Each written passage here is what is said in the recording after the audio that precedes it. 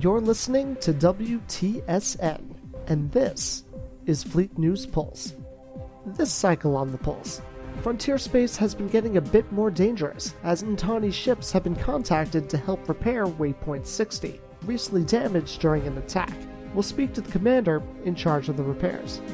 Then, regular Fleet News Pulse host James Young is on location at Shipyard 25 to get more information about the reconstruction of Cerberus Command Station. The Pulse starts right now. Listeners may recall a recent incident at the Danae Gate in the area of Waypoint 60, where Natani ships were called in for emergency repairs to the gate during an operation by the 4th Light Division. To follow up on this strange incident, we sat down with Commander Trevor Paulson of the Naval Construction Force's 3rd Battalion. Commander Paulson, I'd like to jump right in by asking, what is your assessment of the Danae Gate? What sort of shape is it in currently? I won't beat around the bush. It's not good. No? How bad is it, Mr. Paulson? Well, we've given her all we've got just to keep her ring-shaped, to be honest. To maintain her properly, we'd need another dozen technicians working around the clock. And Denobites, too. We'd need about an extra shipment of Denobites every week. That sounds dire, Commander. Is it possible to... Well, just fine. If I push my people, maybe we could do it with 5 more technicians and a monthly shipment of Denobites. But that's only because I'm a miracle worker. Well... How do you feel about the Natani having to step in and assist with repairs? Oh, well, of course I appreciate the assistance, but it was entirely unnecessary. Unnecessary? Really? Oh, yes, we could have had the jump ring up in about 2 hours. Plus, it wasn't broken until somebody tried to use it. I see. Well, Commander, it's been a pleasure. This has been Fleet News Service, bringing you the latest from the Danae Gate near Waypoint 60. We've been trying to raise James Young for his report, but I'm just getting word that there has been an attack in the area of Cerberus Command. Fleet News Service has just received an uncut transmission from the battle.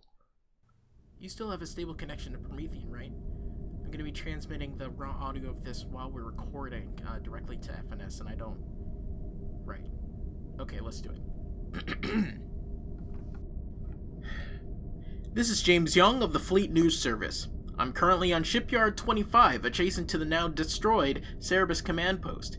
I'm visiting along with a detachment of work crews sent from Promethean to ascertain the extent of the damage and if there's any...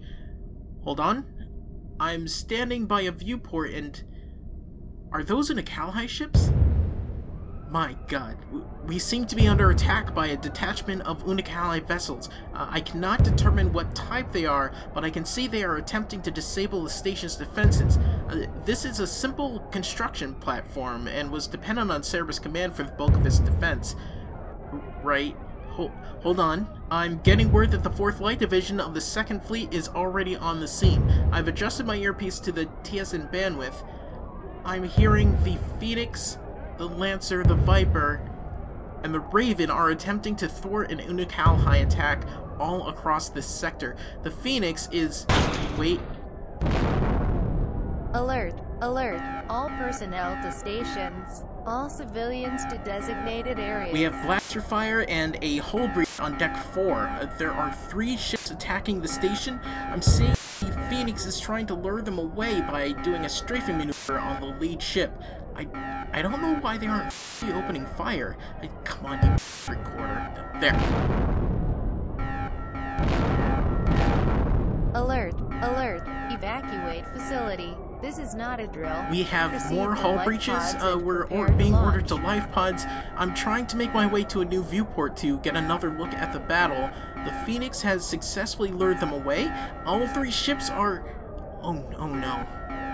The Phoenix has been badly damaged. They're a ways off, but I'm seeing large explosions around the aft portion of the ship. The Unicalhi are returning to our position, and we're getting hammered by blaster fire. They've started jamming signals leaving the station, so this report may not fully be transmitted before... It sounds as if James Young was in the thick of it, and his transmission was cut off by the Unicalhi. Our producers are looking to see if he was among the survivors, but we have not had any word yet. If you're out there, Jim, stay safe. That's all we have for this cycle. Join us next time as we delve further into the news and views of Promethean Command. This has been Fleet News Pulse. This is WTSN, the Fleet News Service. None faster, none truer.